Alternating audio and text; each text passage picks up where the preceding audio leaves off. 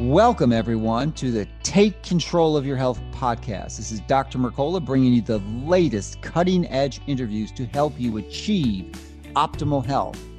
You can receive more information by subscribing to my free daily newsletter at mercola.com. Thank you so much for listening. So let's get started with this week's latest program to help you and your family take control of your health.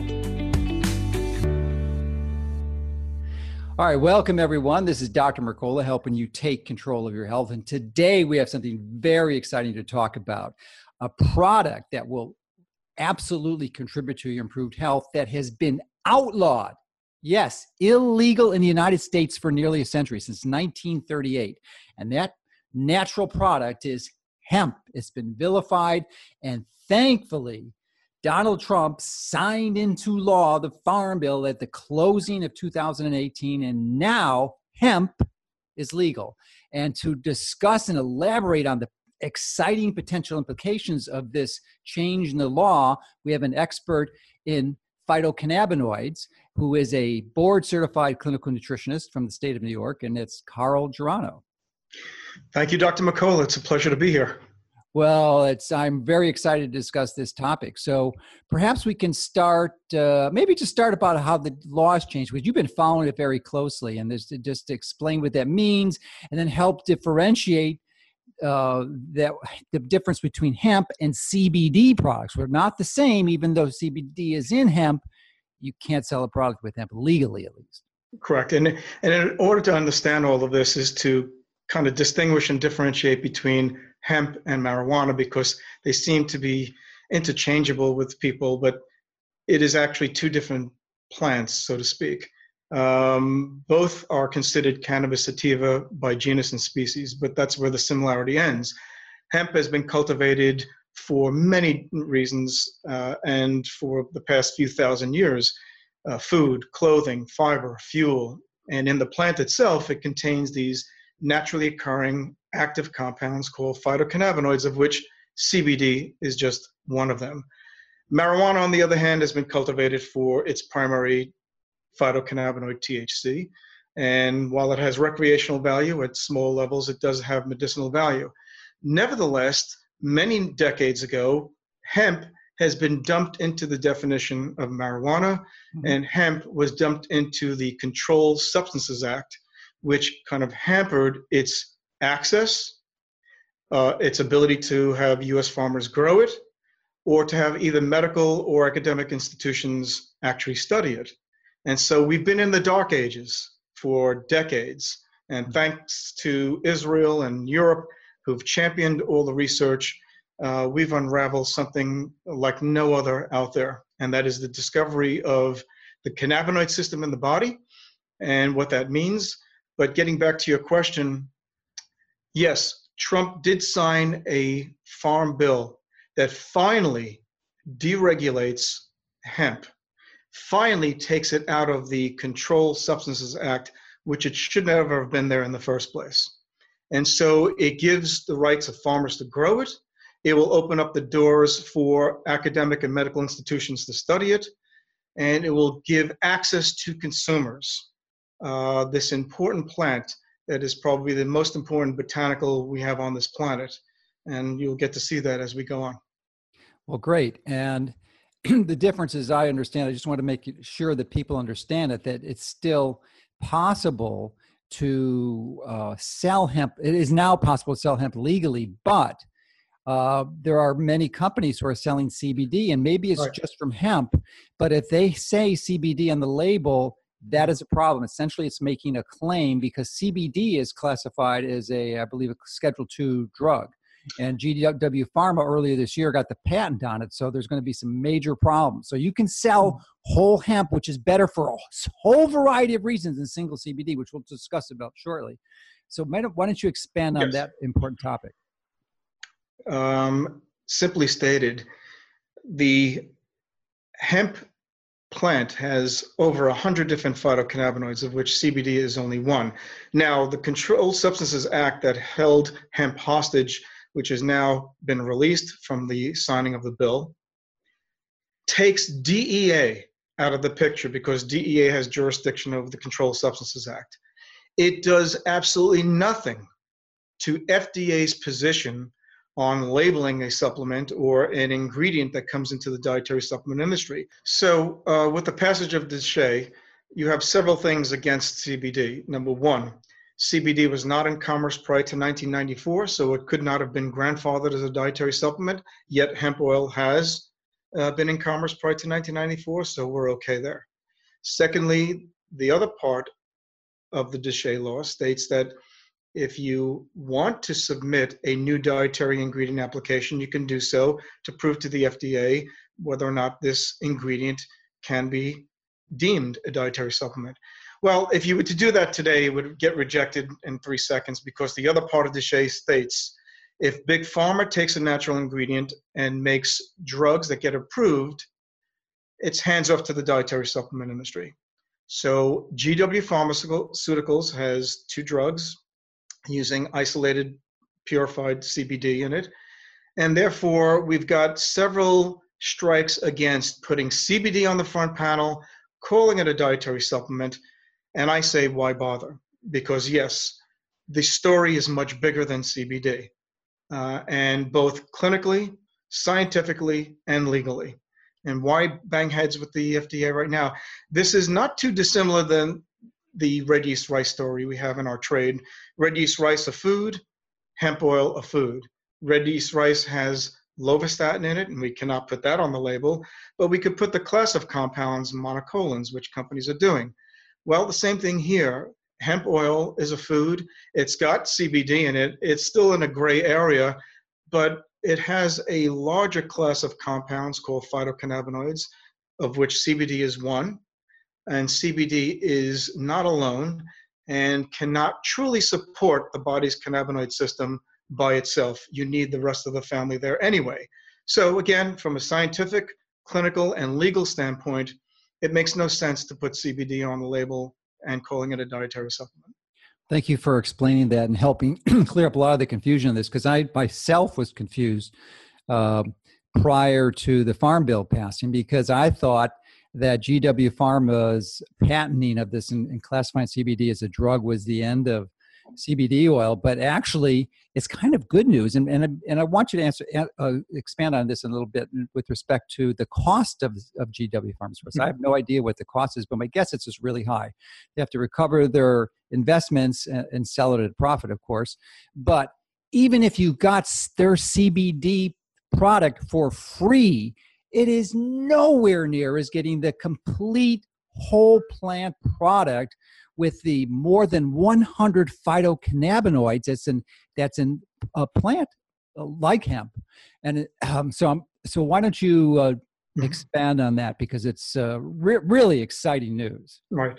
Look, those of us in botanical medicine understand that the sum of all the parts of the plant is greater than any one single ingredient. And that's a widely held view that natural products are much better than the single isolated compounds pulled from them. And no different here. Let's face it, there's more than one ginsenoside in ginseng. There's more than one curcuminoid in curcumin. There's more than one isobutylamide in echinacea. There's more than one ginkgolide in ginkgo. Well, there's more than just one phytocannabinoid in hemp other than CBD. And back in 2013, Dr. Ethan Russo in the British Journal of Pharmacology wrote it best. He talked about the entourage effect of all the phytocannabinoids and terpenes needing to be present to give rise to full clinical meaningful benefit. So we're no different here, and that the story is much more important and greater when we look at providing the whole family. Now, while CBD may be the most dominant phytocannabinoid in hemp, the others are there in minor in number, but they are not minor in the body, as they all participate in nourishing, supporting the endocannabinoid system, which is the bigger story. Okay, so why don't you expand on the endocannabinoid system, which implies that these cannabinoids in plants are actually working on a natural receptors in the brain and the body that were designed there from the beginning, and these are absolutely natural approaches. Right. And while the endocannabinoid system has been discovered in the decade of the 1990s, Genetically, it dates back over 600 million years ago in single-cell organisms to invertebrates, humans, you have it. And the 1990s was an important decade of discovery. It was a decade of discovery that we have cannabinoid receptors and that we make compounds in our body that actually touch and influence these receptors. Now, to understand this whole story is to look and go back to high school. We've all studied all of our physiological systems, respiratory, digestive, immune, cardiovascular, on and on and on. Well, right in the middle, orchestrating all communication between all of our organ systems and physiological functioning is this massive series of receptors touching every organ, including the skin, receptors that communicate and orchestrate massive communication throughout the body. So your endocannabinoid system is like the conductor of the orchestra, and the orchestra are our organ systems. And we cannot be healthy, we cannot be well if our endocannabinoid system does not function well. So what did we discover in the 1990s? We discovered primarily two receptors, CB1 and CB2. And while people have simplified this by saying CB1 primarily in the brain, CB2 primarily in the immune system, it's found all over the body. Both receptors are found in every single organ. While some may be concentrated more in other areas, we find both CB1, CB2 receptors throughout the entire body.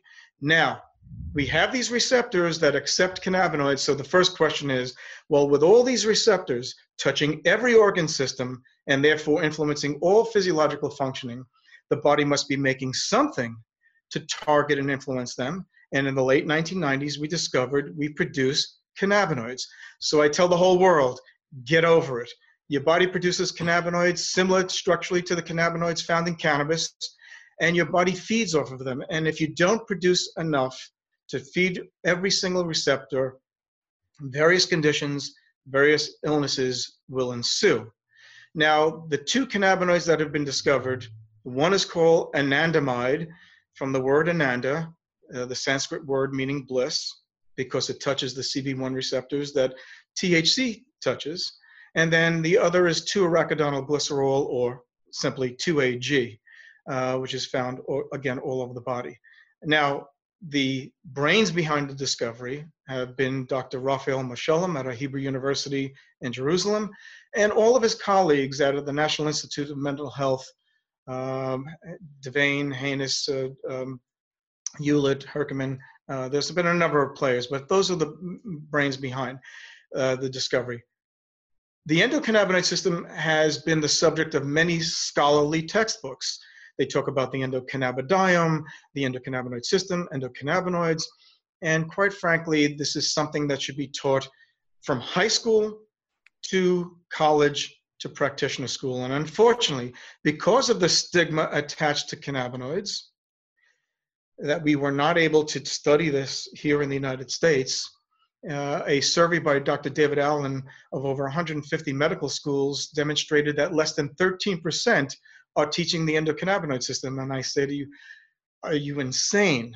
Are you telling me, this is like me saying that for the next 70 years, we will not teach the cardiovascular system as if it never existed. And so we now have to dismantle the medical travesty. We just dismantled the botanical travesty by freeing up hemp. And now we have to dismantle this medical travesty of not educating not only future physicians in our country and the world. Existing physicians too. Yeah, absolutely. So the whole thing is about education, and this is critical and crucial. We have to dismantle the stigma, and we have to start educating ourselves to understand that the endocannabinoid system is probably one of the most important medical discoveries in quite some time. Again, understanding the enormity of the system and what it does and what it influences throughout the entire human body. Terrific. So why don't you elaborate on some of the problems, complications, or disease processes that occur as a result of us, not producing enough of our own endocannabinoids, or receiving them externally through a supplement like a complete whole hemp product? So There were several interesting papers published in neuroendocrinology letters. Ethan Russo, again, part of this as well. Like anything else we produce in our body, there are times, or as we age, we don't produce enough. And the cannabinoids we produce in our body, anandamide and 2-AG, no different here. We have now been able to use these as biological markers to determine certain illnesses and conditions. So there is a thing called endocannabinoid deficiency states, states where we don't have enough anandamide and 2-AG hitting all these receptors, helping to control physiological functioning. And we're finding endocannabinoid deficiency states in people who have migraines, fibromyalgia, irritable bowel syndrome, other treatment-resistant conditions, inflammatory and neurological conditions as well. But it didn't stop there with neuroendocrinology letters of 2014 and 2008. In another interesting paper in translational psychiatry looked at the levels of anandamide in the body, that when they got too low, they were statistically positive indicators for stress-induced anxiety. So again, an example of a biological marker anandamide is to determine stress, anxiety in individuals. We look at people who have migraine headaches. We look at both in the blood and in the cerebrospinal fluid, and we see that the levels of anandamide are significantly decreased in people who have migraine headaches. We look at this intimate relationship between omega-3 status. Now, we know that omega-3s are useful to two reasons to the endocannabinoid system. A, it helps the cannabinoid receptors to be more active. And B, those omega-3s and phospholipids are used as backbone structures to produce cannabinoids in the body. So what do we see with people who have low omega-3 status? We see the same things we see in people who are endocannabinoid deficient. Pain, inflammation, stress, anxiety, depression, on and on and on. It is a perfect marriage between omega-3s and phytocannabinoids, which act like a multivitamin for the endocannabinoid system.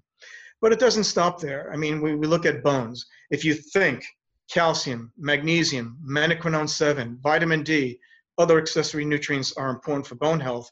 Well, when we look at postmenopausal women, we understand that the reason why we give them estrogen is because it influences the cells that build up bone, osteoblasts, and the cells that break down bone, osteoclasts.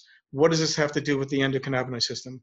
We now know, and in a beautiful paper that was published in Journal of Endocrinology, talked all about this. One, if you stimulate the CB1 receptors, you start to stimulate the brain to bone communication by slowing down the brain from releasing bone breaking compounds like norepinephrine.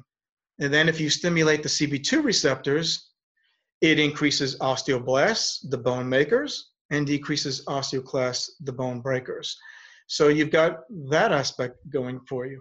When we look at athletes, well, first of all, the endocannabinoid system is a system of recovery. It's adaptogenic. And so when we look at the runner's high, we have to dismantle the runner's high being due to endorphins, because another important paper in the Journal of Experimental Biology looked at various subjects, both humans, dogs, and ferrets, after strenuous treadmill exercise, that they noticed anandamide levels skyrocket. And then they correlated anandamide levels skyrocketing with positive feelings. And the higher the anandamide levels, the better people felt. And that makes sense, because anandamide hits the receptors in the brain that are involved in reward, mood, and then we also understand that our cannabinoids we produce are quite promiscuous. They certainly touch the CB1 and CB2 receptors, but they hit other receptors as well, the 5-HT3, PPAR receptors, GABA receptors, receptors that also control inflammation and pain and reward and anxiety and things of that nature.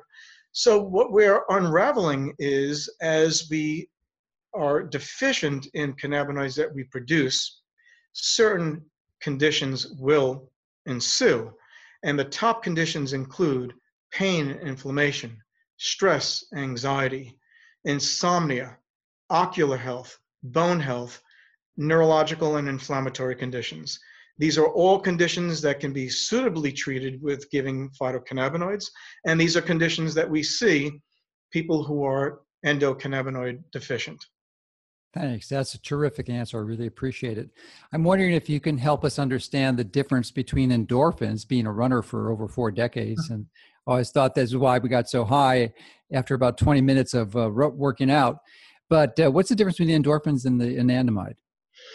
Well, as I mentioned before, anandamide not only targets the CB1 receptor, but also influences opioid and endorphin receptors. Oh, okay. And So it's yeah, more yeah, comprehensive. absolutely. And there's some interesting papers using electroacupuncture. Certain key acupuncture points in the body can absolutely turn on the signaling between the endocannabinoid system and opioid and endorphin output. So we now know, and there was a great paper in PLOS One, the care and feeding of the endocannabinoid system and how herbs and nutrients and manipulation, chiropractic and acupuncture, can actually also influence endocannabinoid functioning, and in this particular case, opioid and endorphin output in the body. Great. So earlier you mentioned the large amount of disease conditions that the hemp would be useful for. And I can't imagine anyone watching this who hasn't experienced any of those conditions or one of those conditions personally themselves. And if not, certainly someone they love. So let's discuss some of the specific details on how one would use that as a treatment with respect to dosing. So yeah, let's talk about dosing, and then we'll talk about the quality of the product too and how you differentiate that. But so what is the typical dose, and then how is it possible to overdose? Yeah. Well, again, getting back to the clinical applications, when we talk about inflammation, while we think curcumin, boswellia, fish oils, quercetin are all powerful anti-inflammatory nutrients, which they are, and by entering the pathways, we now understand that the endocannabinoid system controls those pathways. And there's several really excellent papers that talk about the mechanisms of action on the analgesic and anti-inflammatory effects and the limitations to what we have today to control inflammation and pain. And we know inflammation is at the heart and soul of most disease conditions. The dosing that we look at in the literature, unfortunately, we rely on a lot of what GW Pharmaceuticals has done, but that is with single magic bullet isolated purified CBD. And we now know, and a paper out of Israel in 2015 showed full spectrum oils up against isolated CBD, and that the group with the full spectrum oil from a clinical outcome point of view was superior to the single magic bullet isolates. And so when we look at dosing, while the bulk of the literature is in the couple of 100 milligram range, there are many clinicians that are using anywhere from 10 to 25 milligrams a day, and people are responding quite remarkable, which talks to the issue that you don't need a lot to jumpstart the body's endocannabinoid system, and this is not a numbers game. Quite frankly, when we look at the bell-shaped curve with the isolates, the higher the doses, sometimes you decrease the effectiveness of the material. And so when you use a full spectrum oil and you're getting the other components, this is superior, and I'll tell you why. People have been focusing on CBD, which is the wrong message. It's the myopic message. And think about it. CBD does not attach to the CB1 or CB2 receptors.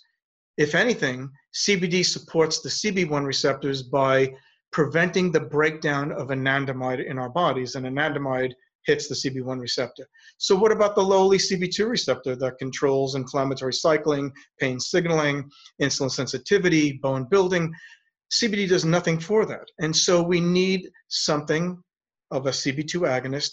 And luckily, in the family of other phytocannabinoids in a full spectrum oil, contains these other phytocannabinoids that complement to what CBD is not doing. And so we must get off this single magic bullet bandwagon. We must appreciate the full gamut of all of these phytocannabinoids as a whole, and that they complement each other because CBD is not the answer to support the endocannabinoid system as a whole. Great. So is it two questions? The milligram concentrations you were referring to, I'm assuming that's the total cannabinoids. And then the second question, is it possible to overdose? Well, the one I mentioned, 10 to 25 milligrams, yes, it's primarily CBD. In a full spectrum oil, you'll get all the minor players in there.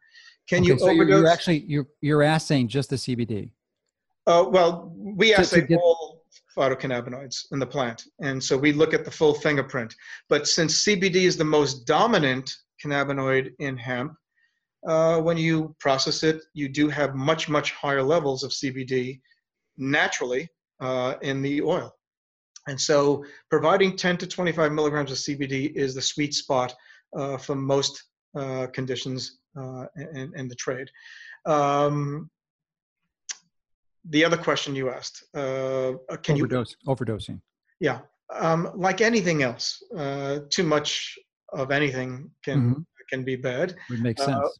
Luckily, with full spectrum oils, you won't need to get there. Certainly, we've seen this using the CBD isolates and the drugs that are out there with just CBD in it, that you don't necessarily overdose, but you lose effectiveness. And then there's been minor at best toxicities or adverse reactions associated with CBD, which is a good thing. So I don't foresee anybody really overdosing on the standard dosages that we're recommending, nor when we look at the data that's been published, up to 1,500 milligrams, 1,500 milligrams of CBD chronically administered. So this is not an acute thing.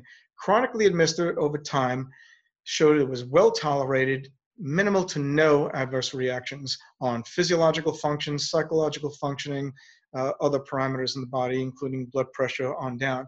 So it is quite well tolerated in humans. Great. That perfect answer. So let's get now into some of the practical implications of this good news.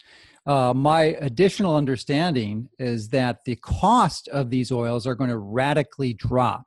Yes. Because in the past, they were required to restrict the harvesting of the CBD from the non-flowering parts of the plant.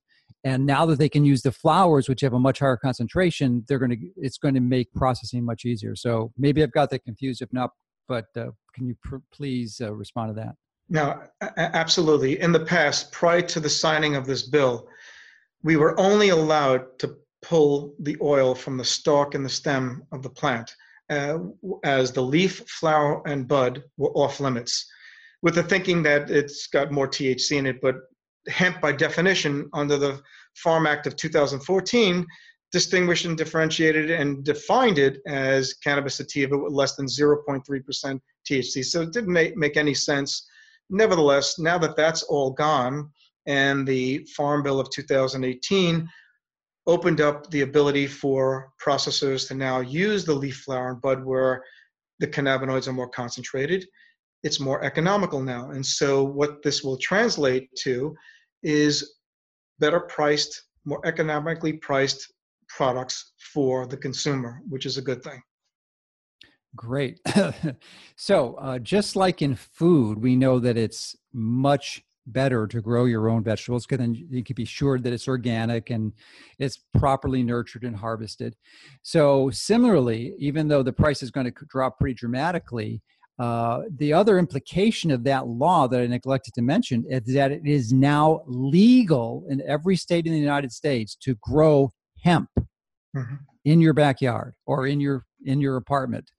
So if one is doing that, and this is something I want to do for such a long time, and I've got an acre of land that I can plant and harvest food from, I'm definitely planning on doing this. And I'm wondering if you can provide us with instructions on how much you would harvest and the timing of that and to put into a smoothie. Well, and that's interesting because the whole plant can be used to juice or to put into smoothies, what have you, as a plant itself.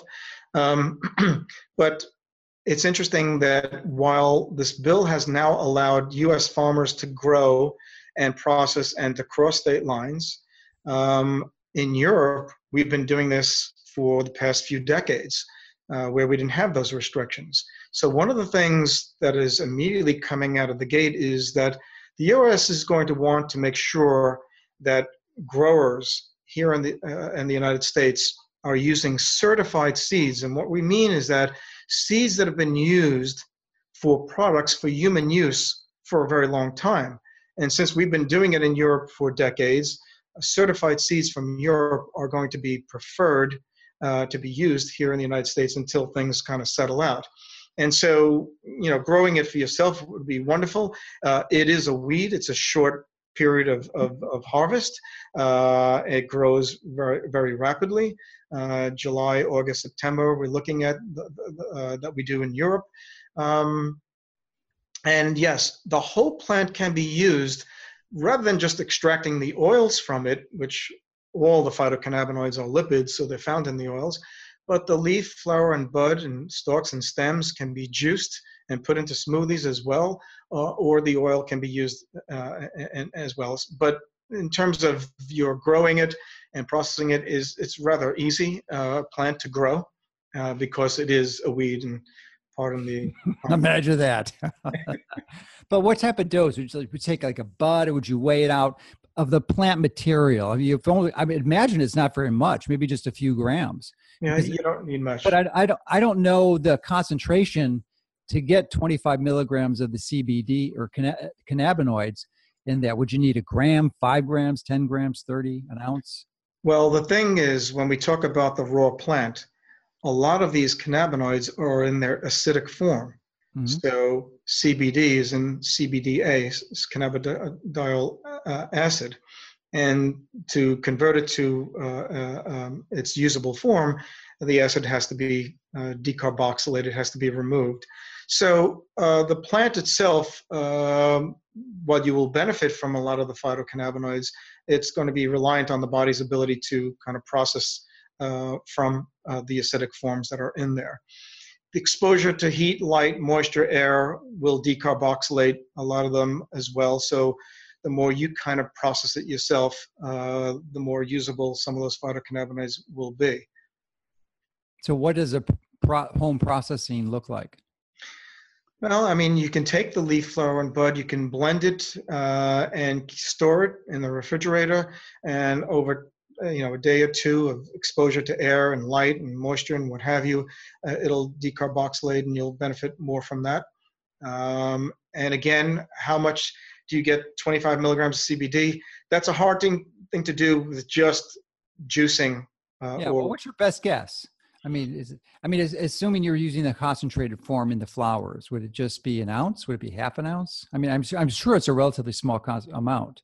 Yeah, it would be a small amount. I don't want to misquote myself and say the wrong thing, but probably an ounce or two, which should do the trick. And again, you don't need a lot to jumpstart the body's endocannabinoid system. So this, again, is not a numbers game, and small doses you would definitely respond to. And now you seem to be quite literate with the literature on this, and I'm particularly curious on the anti-inflammatory component, because inflammation is really a central part of aging. And it's typically, there's a lot of things that contribute to inflammation, but we're finding out now that senescent cells, the senile cells that have stopped reproducing for a variety of reasons, have this inflammatory profile that produces inflammatory cytokines and NF-kappa beta and a whole variety of other inflammatory mediators. And I'm wondering what the mechanism is for CBD and the other cannabinoids on lowering inflammation. Yeah. As I mentioned, the common anti-inflammatory nutrients we have in the marketplace, none will compare to what cannabinoids will do in the body, phytocannabinoids from the plant.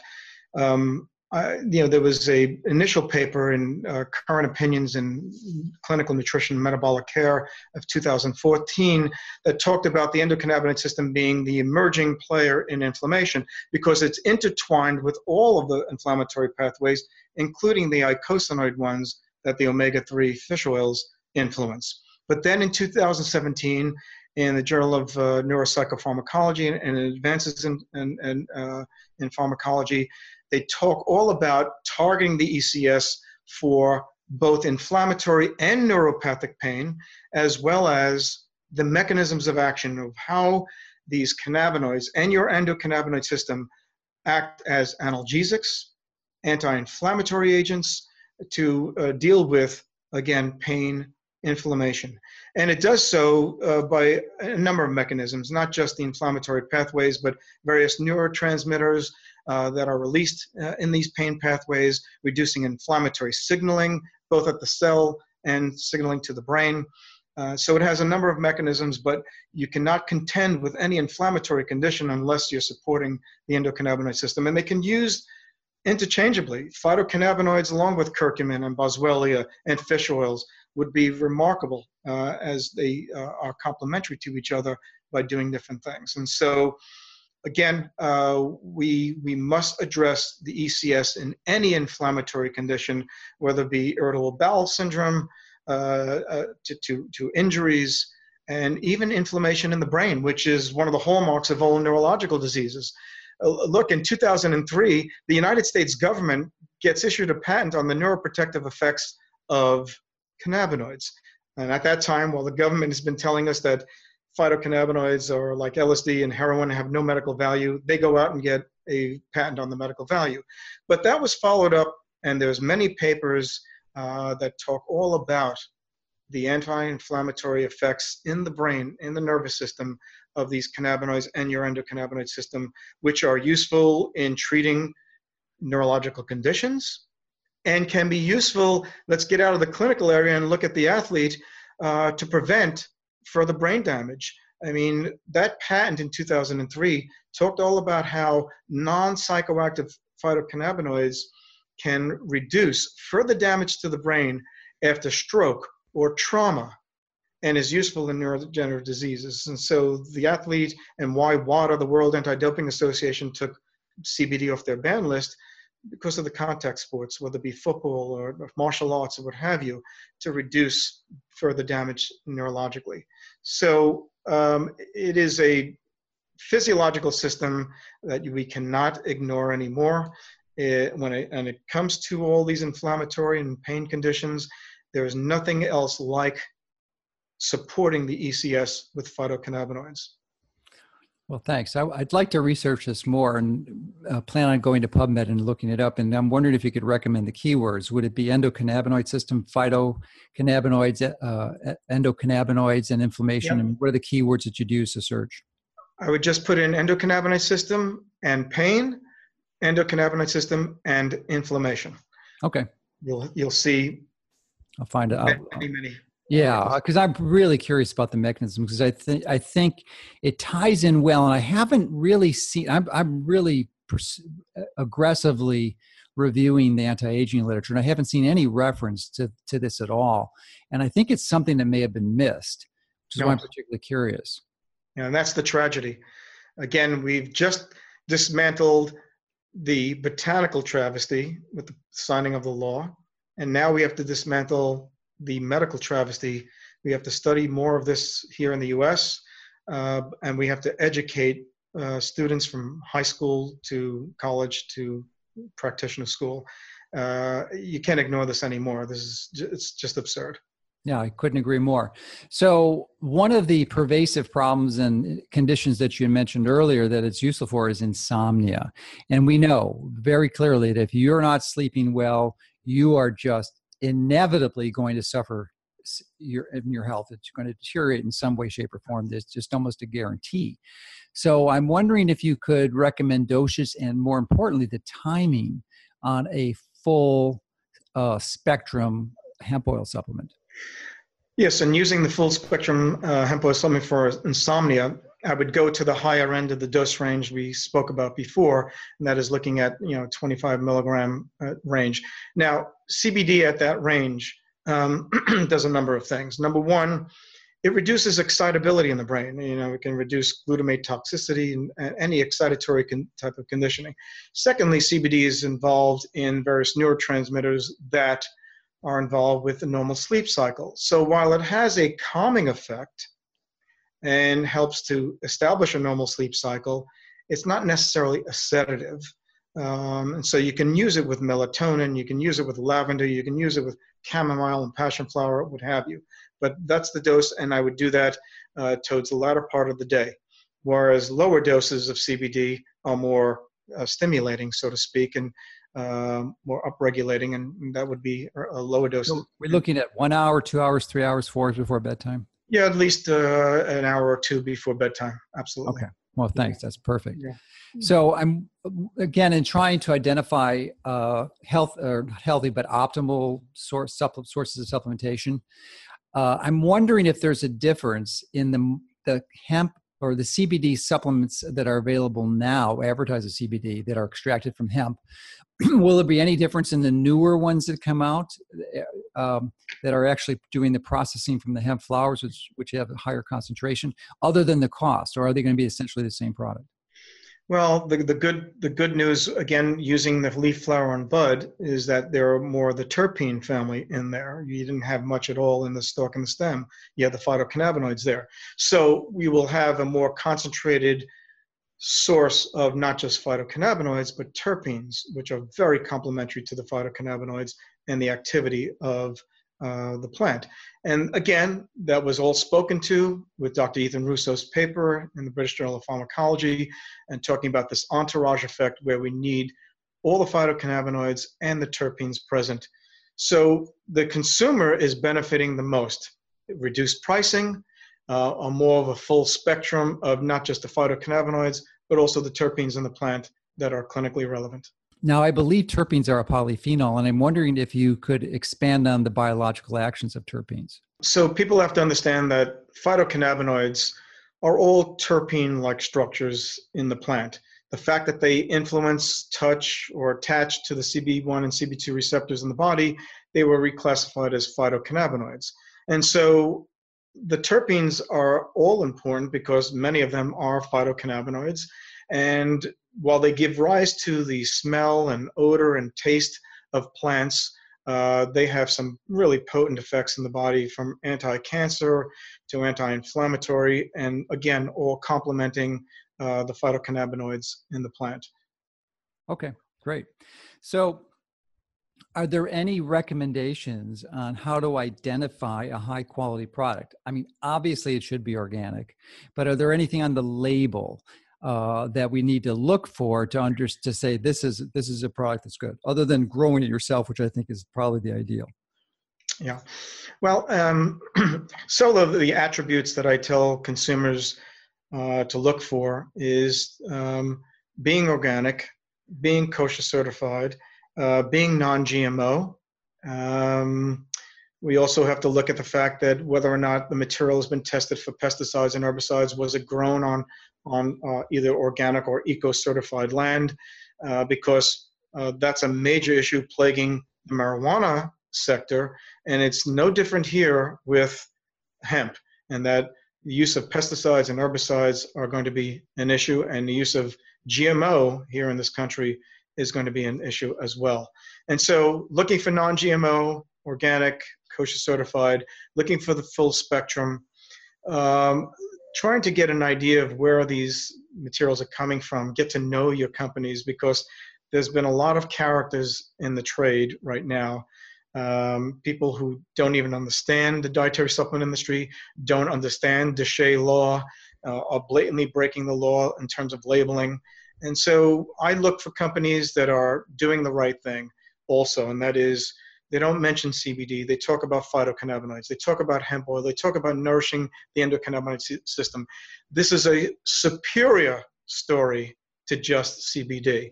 And so those are the more reputable companies that are telling the right story that should have unraveled years ago, not just isolated CBD. No question about it. And that is really the key. So thank you for expanding on that. And are there any other insights you'd like to share, something that we left out?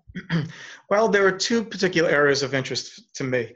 Number one, the brain-gut immune connection. We know how important this connection is in the body, this triad of organ systems, of the brain pushing out neurotransmitters, the immune system pushing out immunotransmitters, and then the heart and soul, the gut, who no longer is a system of digestion, it's also your largest immune organ.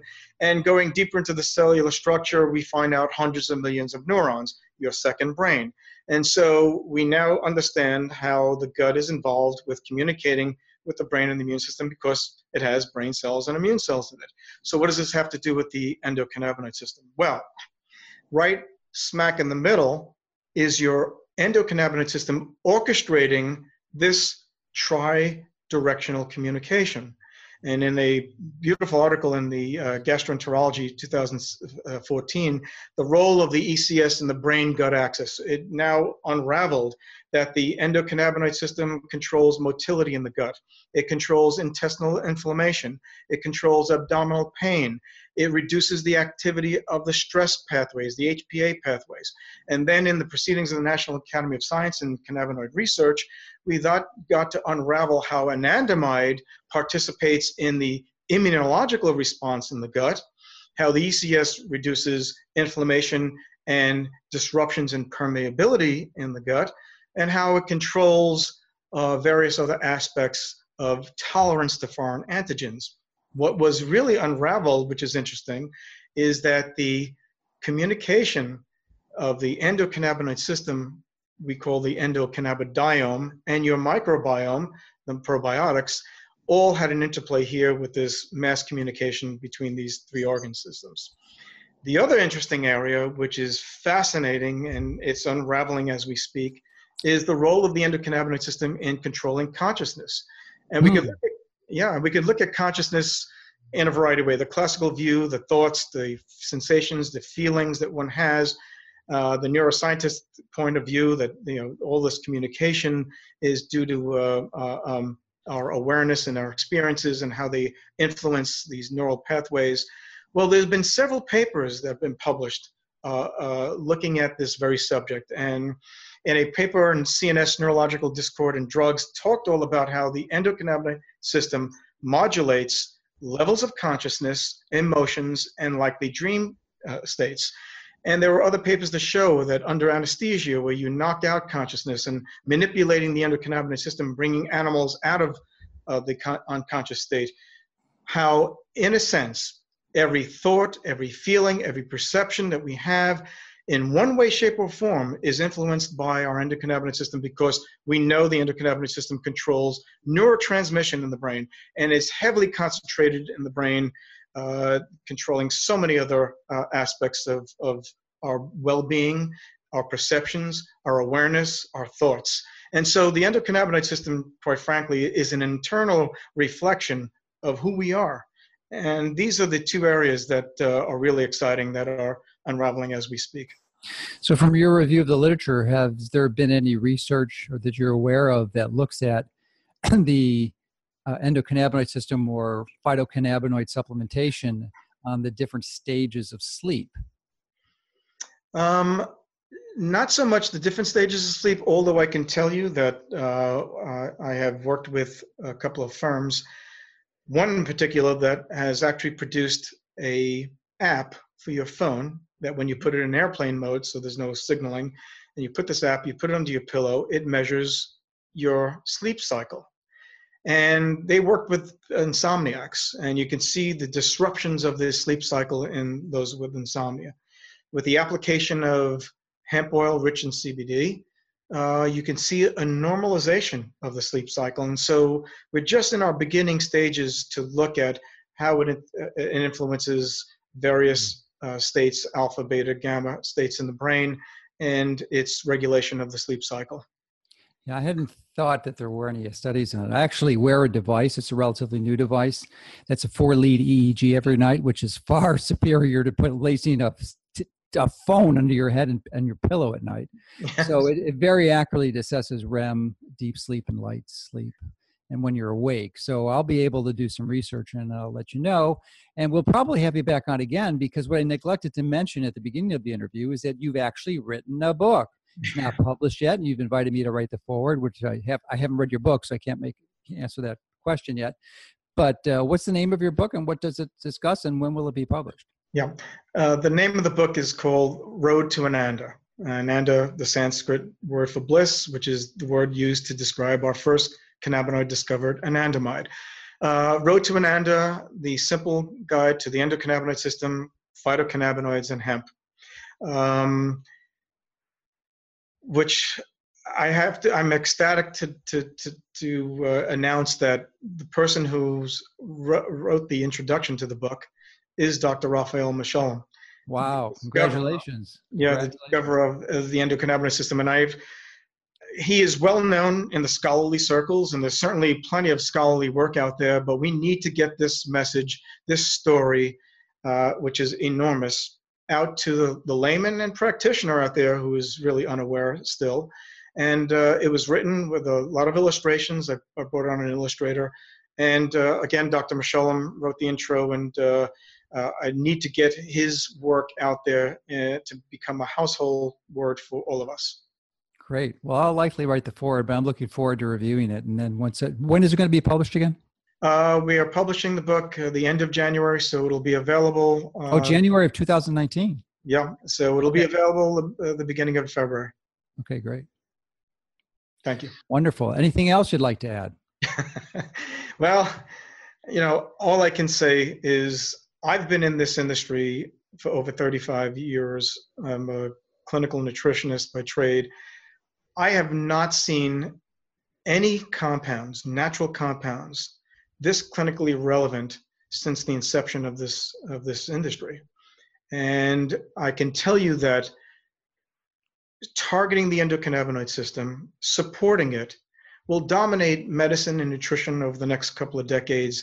And we just gave the viewers a glimpse, a very brief glimpse, of the enormous effects of the ECS that it has on the body, and not only internally, but to end with, there are topical applications for phytocannabinoids because, again, our skin is one of our largest organs, and it also has about 5 to 10 times more cannabinoids in it than we have in our brain. The CB1, CB2 receptors are there as well. And when we look at the global picture of what is the subcutaneous endocannabinoid system doing, it's helping to maintain normal cell proliferation, differentiation, and immune competence. Why oncologists are going to be very interested in that aspect. But then if you disrupt the endocannabinoid in the skin, there are 3 targeted areas for topical applications. One, obviously, is pain and inflammation, because the CB2 receptors are there that control that. And so that is something that will blow away any of these compounds in the marketplace today for topical pain relief. And then we know certain cannabinoids strangle the sebaceous gland for acne, and certain cannabinoids also influence melanolysis, so age spot development, anti-aging. So there's some very interesting things going on in the topical application area. Very exciting, very exciting. Well, I can't thank you enough for sharing your wisdom with us and your understanding of the literature as it relates to the endocannabinoid systems and the potential benefits that it offers each and every one of us. So magnificent news with the Farm Bill. Who would have known that it'd be legal in 2019 and we could have access to this? And it's even less expensive. Actually, one of the question I asked you earlier, but I didn't get an answer, was the cost of the GW Pharma's product. I mean, how much does that thing cost per month? Tens of thousands of dollars for tens of thousands of dollars. You could treat yourself for multiple lifetimes. Exactly. Exactly. It's crazy. A month's worth of the pharmaceutical. I'll bet you GW Pharma was not pleased with the Farm Bill. Well, there are rumblings behind closed doors that they want to get into the dietary supplement space, and they probably will at some point. I mean, having drugs approved by FDA, they can petition the FDA at lower doses than the drug doses for dietary supplement and food use. And they have that capability of doing that if we really wanted CBD on a label in the future. So it won't change the product that we're able to purchase, but it will change the manufacturers who are selling the product's ability to advertise that as an approved indication. Correct. Yeah. Correct. All right. So, hopefully they make the investment and we can tell the truth, because as you well know, and I certainly know, and most people watching this, many of the supplements, we are handcuffed. We cannot say a fraction of the things it does. Otherwise, we're shut down or we go to jail. Right. Well, that certainly would open up at least what we can say. But Whether GW does that and gives us the ability to put CBD on a front panel, call it a dietary supplement, I still am behind the story that CBD is the minor Right, myopic right. story. So Yeah. it doesn't matter. Doesn't matter, right. Mhm. I guess one last question too is, do you think that there is research going on now that will further elaborate or identify perhaps other endocannabinoids other than CBD that are particularly potent and effective? I mean, it doesn't, it's just a intellectual curiosity, because it doesn't really matter in the end run because you want the full spectrum. Yeah, absolutely. First of all, CBG is going to be hitting the marketplace soon, and that's cannabigerol. And cannabigerol is like the stem cell phytocannabinoid of which all others are made from, THC to CBD. And cannabigerol has more potent effects than CBD in certain conditions. Then we look at something like beta-caryophyllene, which is a minor phytocannabinoid, but beta-caryophyllene is a potent CB2 agonist. So going back to this whole story that I was telling about how people who take CBD think they're nourishing the endocannabinoid system, well, again, we know that CBD does nothing for the CB2 receptor. And so having beta-caryophyllene present is critical to give full CB1 and CB2 support in the human body. And so people are going to have to wake up, and that CBD is not the whole story. It needs some of the other phytocannabinoids, which either are more potent or complementary to its activity in the body, because CBD does not touch all the receptors. Wonderful summary, and I thank you for sharing that. It is a brilliant, beautifully well stated. So thanks again for all your help, and I look forward to reading your book, actually. Thank you. Endo. Thank you so much. Pleasure to be here.